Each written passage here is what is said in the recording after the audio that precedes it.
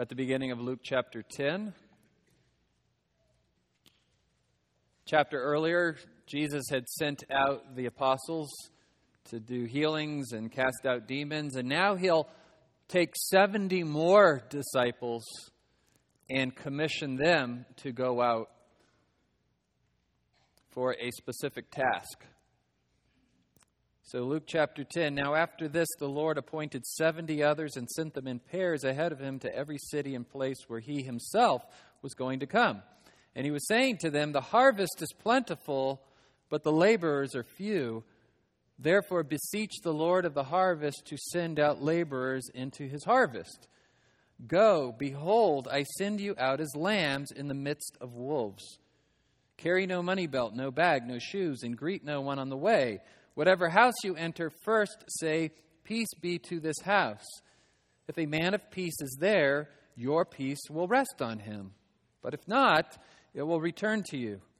Stay in that house, eating and drinking what they give you, for the laborer is worthy of his wages.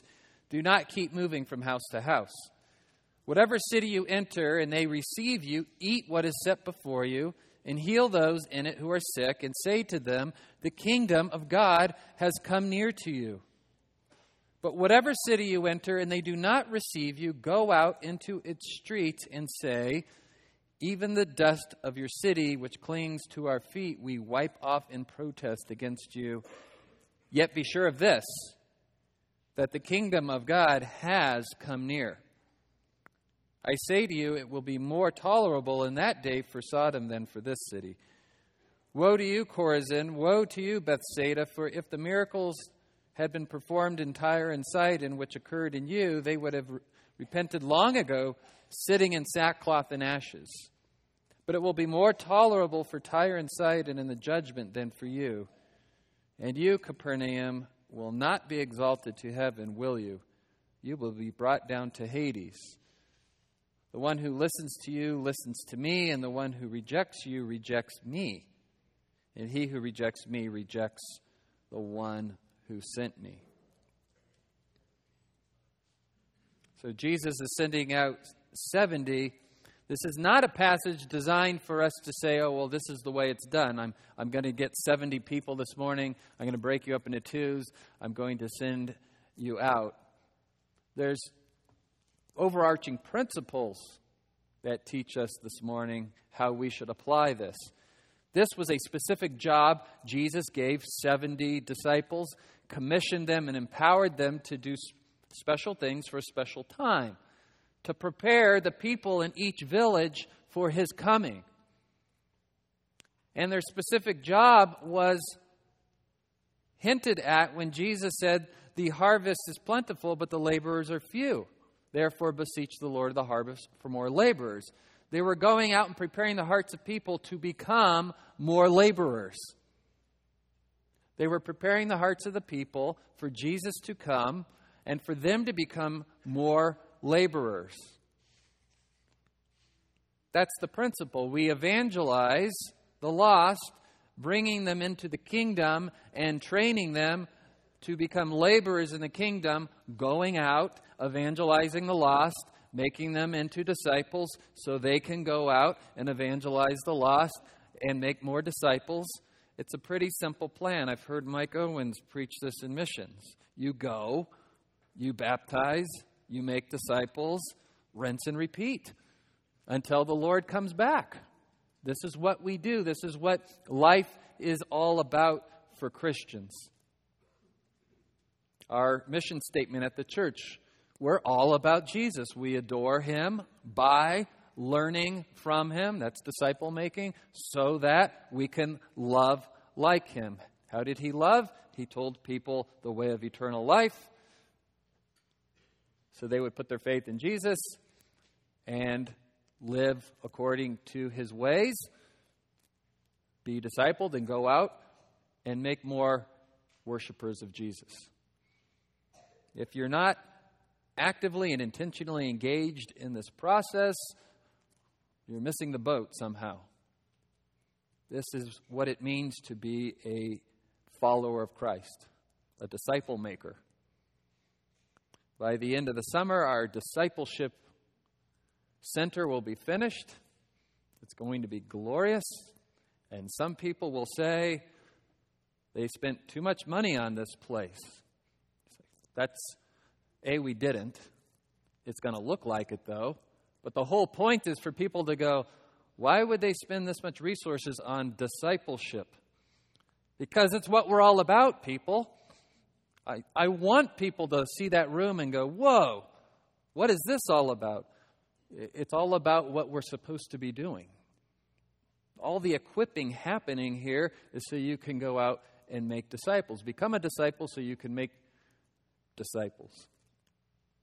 This morning I want to look quickly at 3 principles of kingdom work so that we will all glorify God better as laborers in His fields. It's the weed whacking deadline hit on June 1st. Caught a bunch of you off guard, right? And I know people have been calling around looking for laborers, and there's not enough laborers. Plenty of work to do, not enough laborers. I was reading in the Wall Street Journal that there's actually plenty of jobs in America, but not enough laborers. People don't want to do the work, or they're not trained to do the work. Grape growers in the Central Valley are talking about replacing their vineyards with almond orchards. To harvest almonds, you just need a machine that grabs a trunk and shakes it. Grapes need to be carefully cultivated and picked. But they say, we can't get anyone to do the work. We'll offer them more money. We do, and they don't want to do it. A couple hours under that hot sun, and they quit.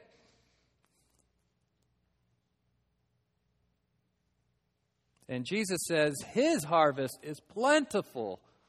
There's people out there waiting to hear about the kingdom. And we need more laborers. So let me give you 3 principles to help you understand that we are the laborers. And this is the kind of work we should be doing. Principle number 1, the laborers are to proclaim the King and call people to receive the King. This is what we do. We proclaim the King. He sent the 70 ahead of Him to tell them the King is coming. The kingdom of God has drawn near. It is close, literally for them. Wherever the King is, there's the kingdom. Wherever the King is, there is the kingdom. Now, these folks were thinking about a different kind of kingdom, and that's exactly what we see today. Everybody's thinking about the wrong kingdom. All of their time and their energy and their resources and their thoughts tend to be about this worldly kingdom. How to get ahead in the world.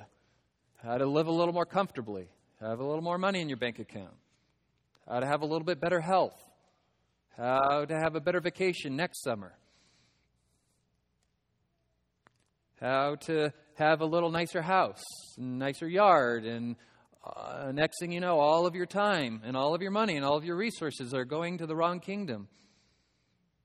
And so we are to be those not living like that, demonstrating, proclaiming with our lives and proclaiming with our mouths what the true kingdom is and who the true king is. We realize, and we've talked a lot about this, that we live in a culture that is the kingdom of me, the kingdom of self. The kingdom of my dreams, my agenda. And that's the kingdom that leads to discontentment, despair, anxiety, depression, unhappiness, anger because somebody else has a nicer kingdom than I do, and that's not fair. And ultimately leads to spending eternity outside the real kingdom. And so this is our job. Everything we do as Christians, in one way or another, you should be able to connect the dots to the Great Commission. How is this fulfilling the Great Commission? How is this proclaiming the gospel and bringing people into the kingdom?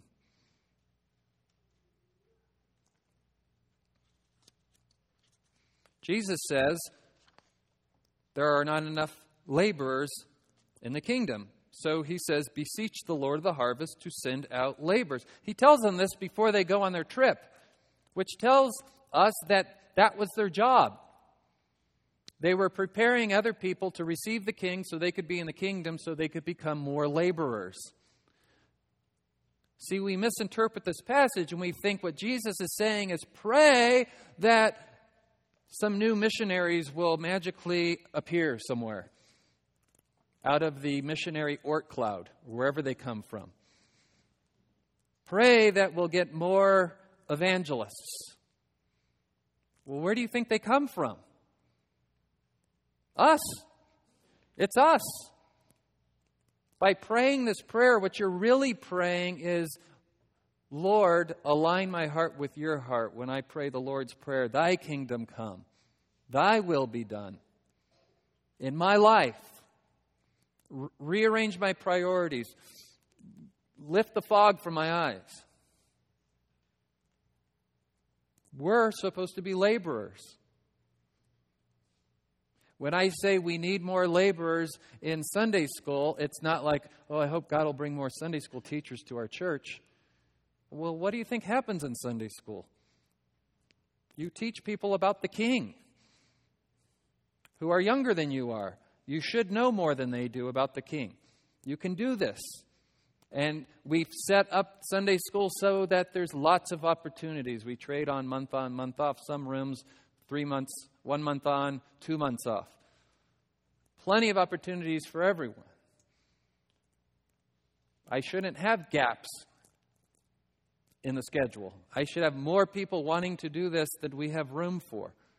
Nathan should have more people wanting to tell high schoolers about the King than he... Well, we're out of tables, maybe next summer. That would be a wonderful problem to have. Why aren't there enough laborers? Because of 3 reasons, and we're going to look at those. There might be more, but I think after, almost 10 years pastoring here and 2 years at another church, we're coming up on a dozen years. These are the reasons. And the reasons I've seen in my own life. Don't think just because I'm a pastor that I don't struggle with this. You know what the struggle is for pastors? I labored 8 to 5 this week. I put in my labor. But we always have to constantly remind ourselves, we're asking you to make laboring in the kingdom a lifestyle. That means after you've worked your regular job, and I hope you're laboring in your regular job as unto the Lord. It's not just where you go to make your money, it's your mission field. But we would expect you to put in another 5 to 10 hours a week on top of your regular labor. So pastors, we have to be careful that we're not asking you to do something that we wouldn't do ourselves. So before I became a full-time pastor, I understand where you're at. That's where I lived life. I was a math teacher. And you tended to divide your life up into, there's the kingdom part and then there's the regular part. And it shouldn't be that way. It should all be kingdom living. So here's my list. Number 1, and this is by far the biggest, number 1 reason there are too few laborers is that we're all too busy living in the kingdom of this world. We get too busy living in the kingdom of this world. Let's be honest, we have to live in the kingdom of this world, but we're not of this kingdom. We're in this kingdom, but we're not of this kingdom. We have different priorities, a different agenda than people who are not yet in the kingdom of God. And yet, most Christians are not looking for evangelistic and discipleship opportunities because they are using up most of their time, energy, and money trying to live successfully in the wrong kingdom. If you're not intentionally looking to live in the kingdom of God and how that looks different and organizing your day and your resources to that end, little by little, unintentionally, but it still happens, you will find that your life isn't really that much different than somebody outside the kingdom. You get up and you punch the clock and you do your 9 to 5 and you come home and watch a little TV and watch a home improvement show and, hey, we should renovate this, that, or the other thing. And don't get me wrong, I'm not saying there's anything wrong with wanting to update something in your house. I'm not saying there's anything wrong with watching some sports. NBA Finals tonight at 5, Game 2. Shout out for Nathan. But Nathan could tell you how easily that can become all-consuming, right? Sports. Because there's so many of them and so many channels. And so you're like, should I just stop doing sports and stop watching sports? I'm not giving you a list of do's and don'ts up here. That's not how kingdom life works. You have to look at the heart. Your kids are involved with sports. People living in the kingdom look at sports as an opportunity to build the right kind of character traits in the kingdom and looking to build relationships with people outside the kingdom and inviting them over to their house to tell them about Jesus. People who do sports not for the kingdom forget about Jesus, and it just becomes about the recreation and the competition, and it happens so subtly. And I love what Matt shared this morning when his boys said, so when are we going to talk to this guy about Jesus, invite him to church? It's a wonderful thing to minister to somebody in need. And that's part of kingdom living, but it's for the purpose of gaining an audience to say, you know why we're reaching out to you in love like this when we hardly know you? Let me tell you about my King and what He did for humanity on the cross, reaching out to us before we knew Him.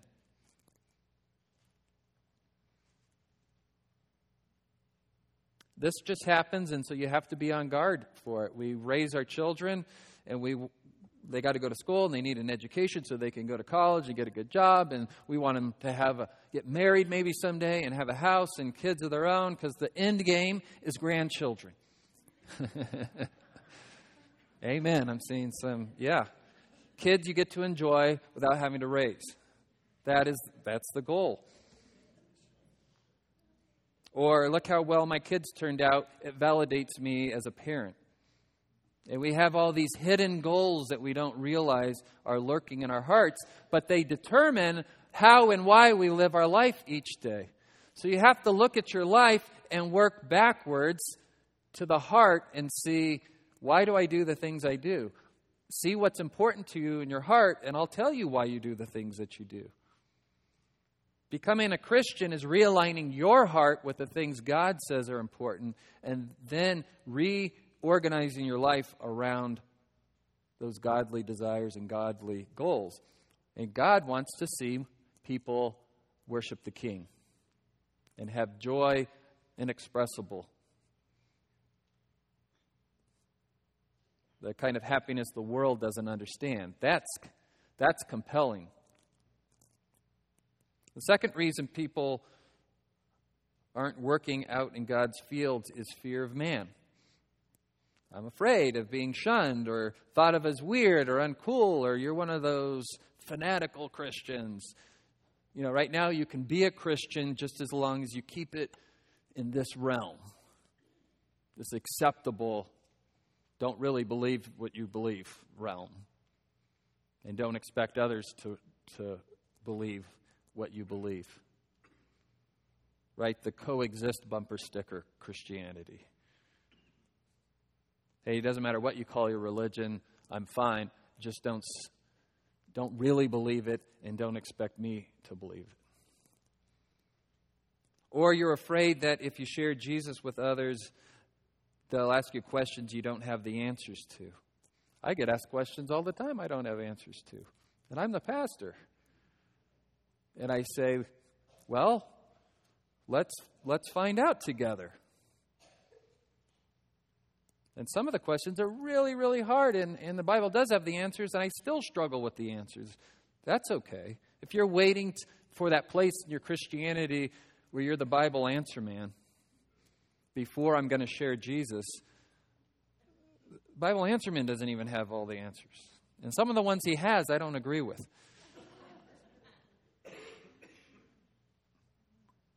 Jesus is looking for people with a humble heart who says, yeah, I don't have all the answers, but Jesus does. Let's go search them out together.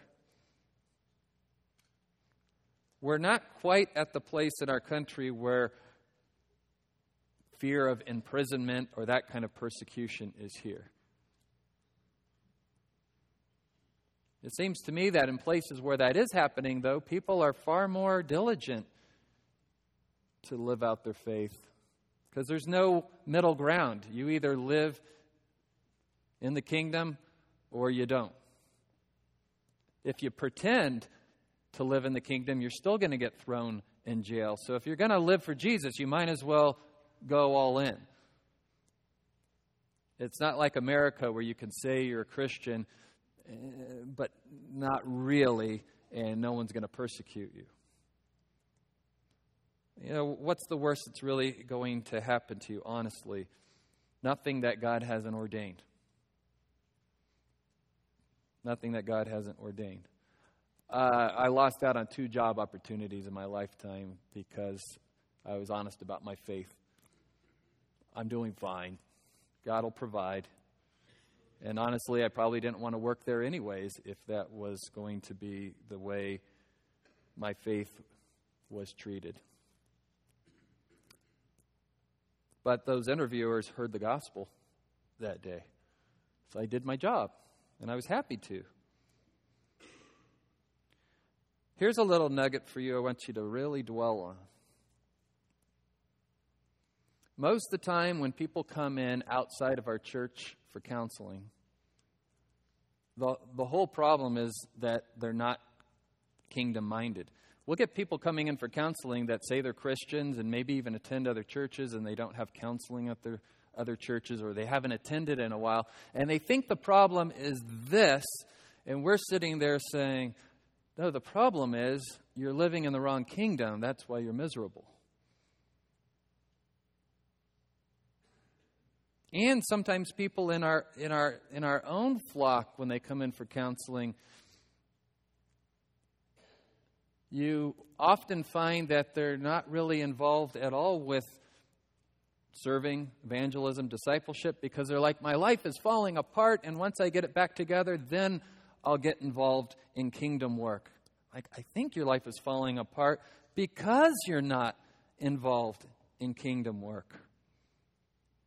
People involved in kingdom work have all the same problems you have, but those problems get diminished, and they're just not overwhelming and all-encompassing. I've got projects around the house I have not gotten to. I don't have the time or the money or the resources. And I used to live my life, long time ago, where it's like, once I get all those projects done, then I can really be on fire for God and do all the things that He's calling me to do. It never ends up coming. There's always another project. There's always another hobby. There's always another thing to be interested in. I love getting invited over to a kingdom-minded person's house, and their house is not picture perfect. It's like controlled chaos. It's beautiful. Like, wow, no fear of man here. It's a beautiful thing. Just, yeah, come on in. Here's our life, open book. Jesus is our king. He could be your king too.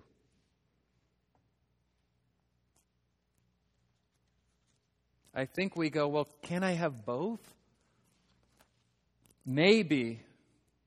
But I guarantee if you don't get the first thing first, you'll never have both.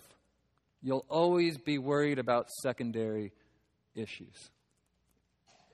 As soon as I'm here in my life, then I'll be kingdom-minded.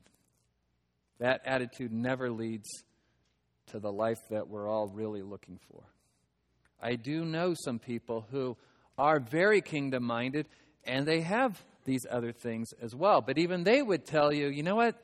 I think these other things often just crowd out the important things in my life, and they hit the reset button, and they reorganize their life, and they get back to kingdom living.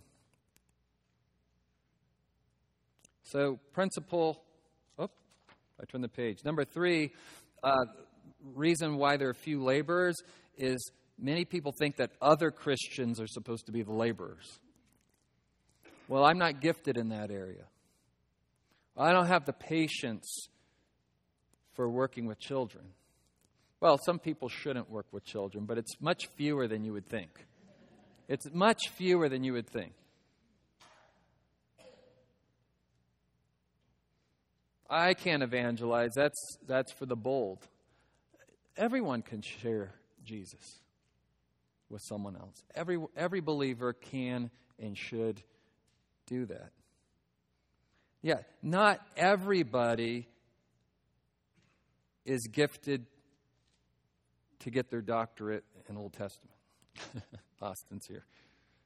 But we somehow think, the Austins of the world and the Heathers, those are the people that go do the really important work of evangelism and discipleship. We'll just give them money and send them. Keep giving them money and sending them. But send yourself too.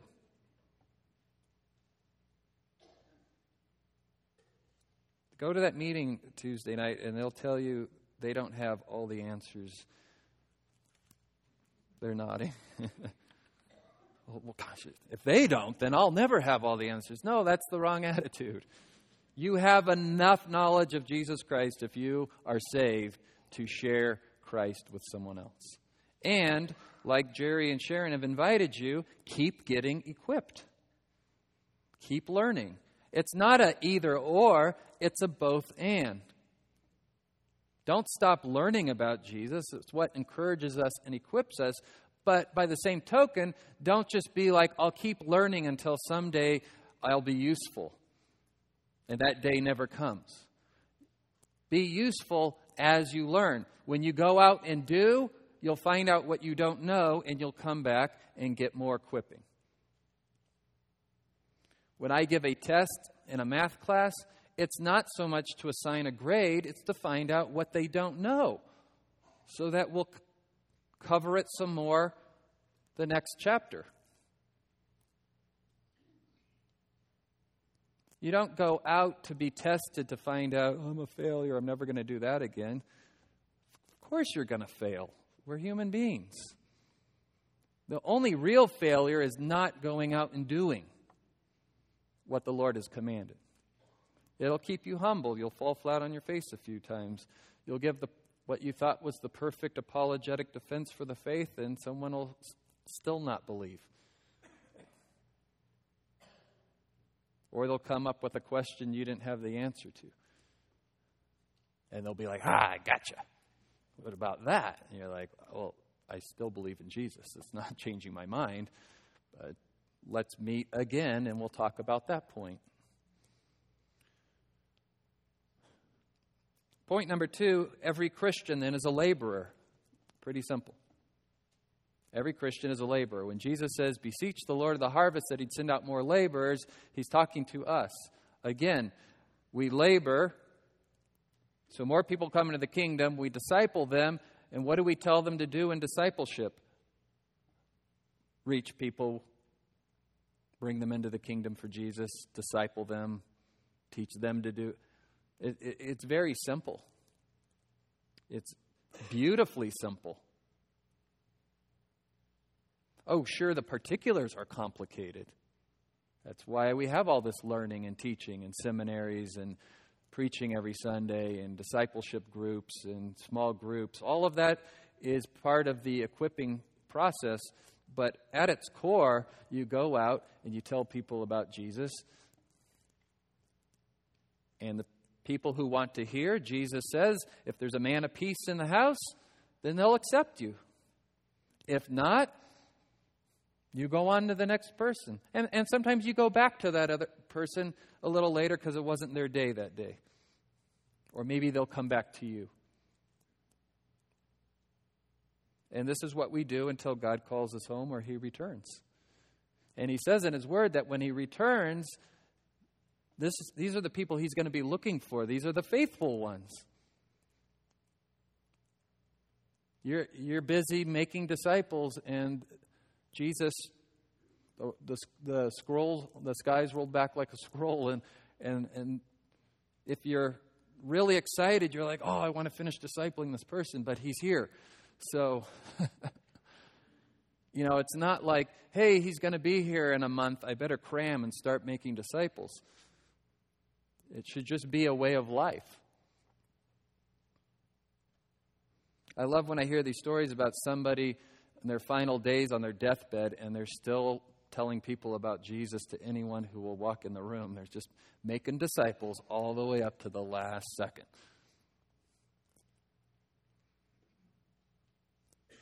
So the only way to get more laborers for the kingdom is through evangelism and discipleship, not hope that God magically has a team of evangelists appear out of nowhere. You are the team. I'm the team. We're all the team of evangelists. We're all the disciplers. So reset your heart to accept that serving God is a great honor and a blessing.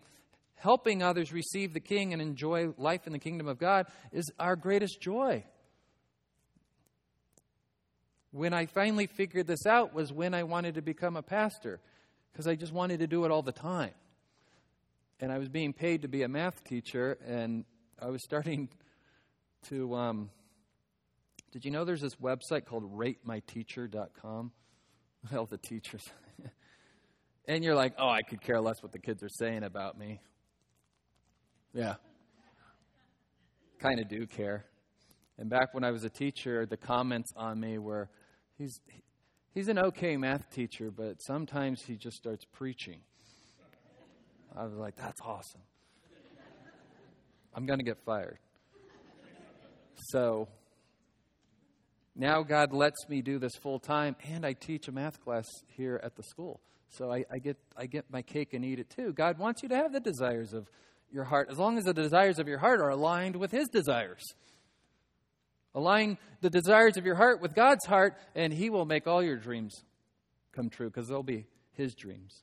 And the way that fleshes out will look a little differently in your life than my life, because I have different gifts and talents, and you have different gifts and talents. I have different opportunities, different neighbors, different people I come into contact with than you do, but it's all the same job. So rearrange your life to maximize your resources serving the King. I hear people say, if I sign up to serve, then I may not be able to go and do this thing. Okay, good. Squeeze it out. If I give any more money to missions, I won't be able to afford TV. What are you really going to miss out on? If I sign up to be a Sunday school teacher, what if I want to go out of town that Sunday, but I'm locked into having to teach? Ask the other teacher to sub for you that Sunday. Or maybe the thing you wanted to go do out of town isn't that important.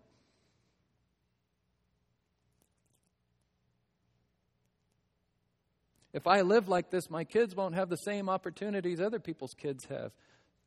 That's a good thing. Too many of our young people have an abundance of non-kingdom-minded things in their life.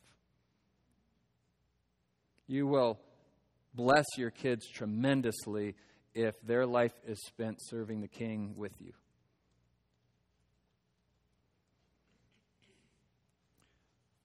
Finally, point number 3, laborers are supposed to explain the kingdom of God versus the kingdom of Satan. Jesus did say, I'm sending you out as lambs in the midst of wolves. Yeah, it's ugly out there. It could be hostile. Lots of people don't want the king. Have you noticed lately? The unbelievers in our country become unhinged. Just unhinged, angry, afraid that any talk of God is going to ruin our country, take all their freedoms away. I understand those people are out there. They need Jesus. You know plenty of people, yourself may be on this list. That was you. That was you, and you're so different now. You have peace. You care about other people. You let go of this world. You don't hang on to it so tightly. The miracle can happen in another heart. And you could be part of that process. God could use you to be the ambassador for Christ. And so you're proclaiming the King and that the King is near. By the way, you have the King living inside you. So anyone you go near, the King is near. Right? He sent the 70 out. They didn't have the Holy Spirit yet. Pentecost hadn't come. And they're saying, the King is near. The kingdom is near. He's coming. He's coming. And you get to tell people, the King is near. I know Jesus. You can know him too. He can live inside of you too. He's like a flame. You can light another candle off a flame and the flame is still all there. There's plenty of Jesus to go inside of everybody. He's eternal. He doesn't run out.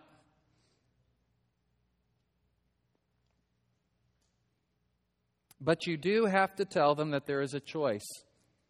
There is two kingdoms. There isn't a third way. You're either in the kingdom of God or you're in the kingdom of Satan. You're like, well, I'm all about the kingdom of me. Guess what? The kingdom of me is the kingdom of Satan. The kingdom of me is the kingdom of Satan. There's only one I am, and it ain't you or me. And so he tells them, look, if they reject you, you have to tell them that judgment is coming. And that the judgment that Sodom and Gomorrah faced, which was pretty horrible, will be nothing compared to the judgment people will face who got to actually hear about Jesus. It'll be a greater judgment.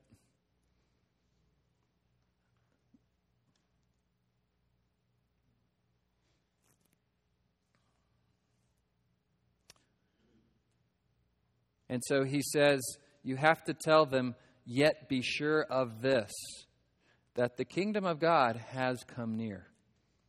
Whether you believe it or not, whether you accept it or not.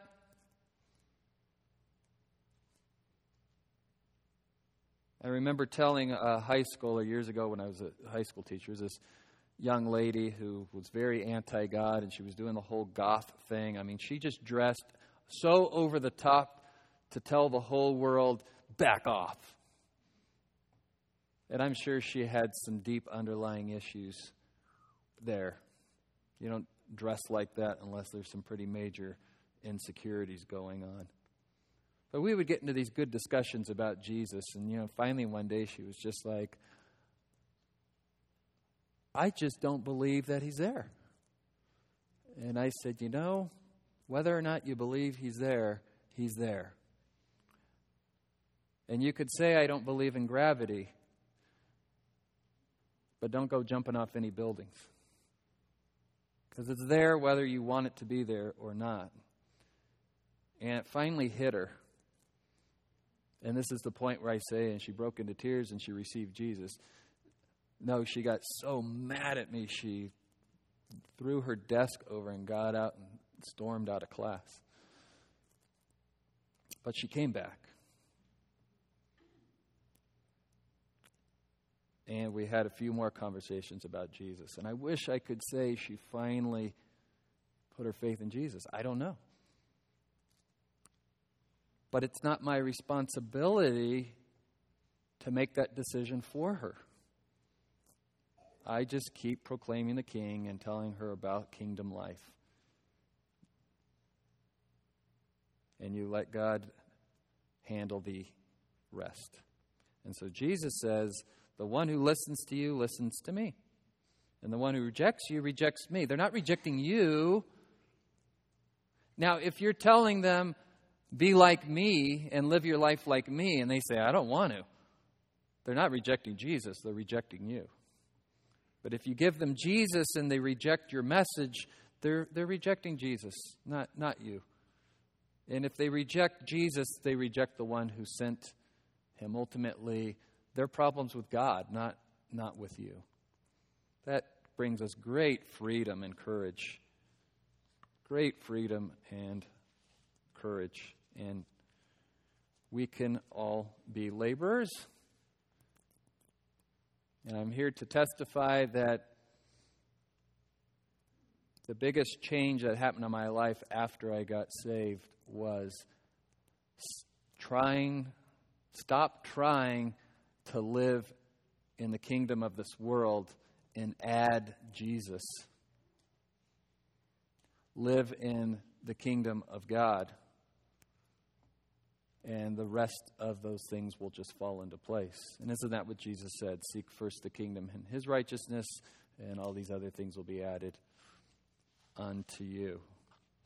So let's pray. Father, I thank you for being the King and sending your Son, the King, to proclaim the kingdom, for dying for us so we can be in the kingdom. Help us to enjoy life in your kingdom, forsaking the kingdom of this world and embracing your kingdom. May we be the laborers that you're talking about, workers in the kingdom, not waiting for others to do the work or waiting for that day when somehow we'll finally be fully equipped to work. Trusting that wherever we are right now in Christ, there's work we can accomplish in his name, making disciples. May we also never stop growing in our knowledge and our equipping. We want to be better workers, more efficient workers, more godly workers, more Christ-like workers. And so I thank you for the church, Lord, for providing that service in the kingdom. Lord, may all of us this summer not put kingdom work aside. Help us find the appropriate way to rest and be rejuvenated. Help us to look for kingdom opportunities even in our relaxation and in our vacations. And Lord, I pray that we would all, before September hits, look at our calendar and our schedule and our lives and make choices and commit to things that are going to count for eternity. I pray this in Jesus' name. Amen. Amen. God bless you.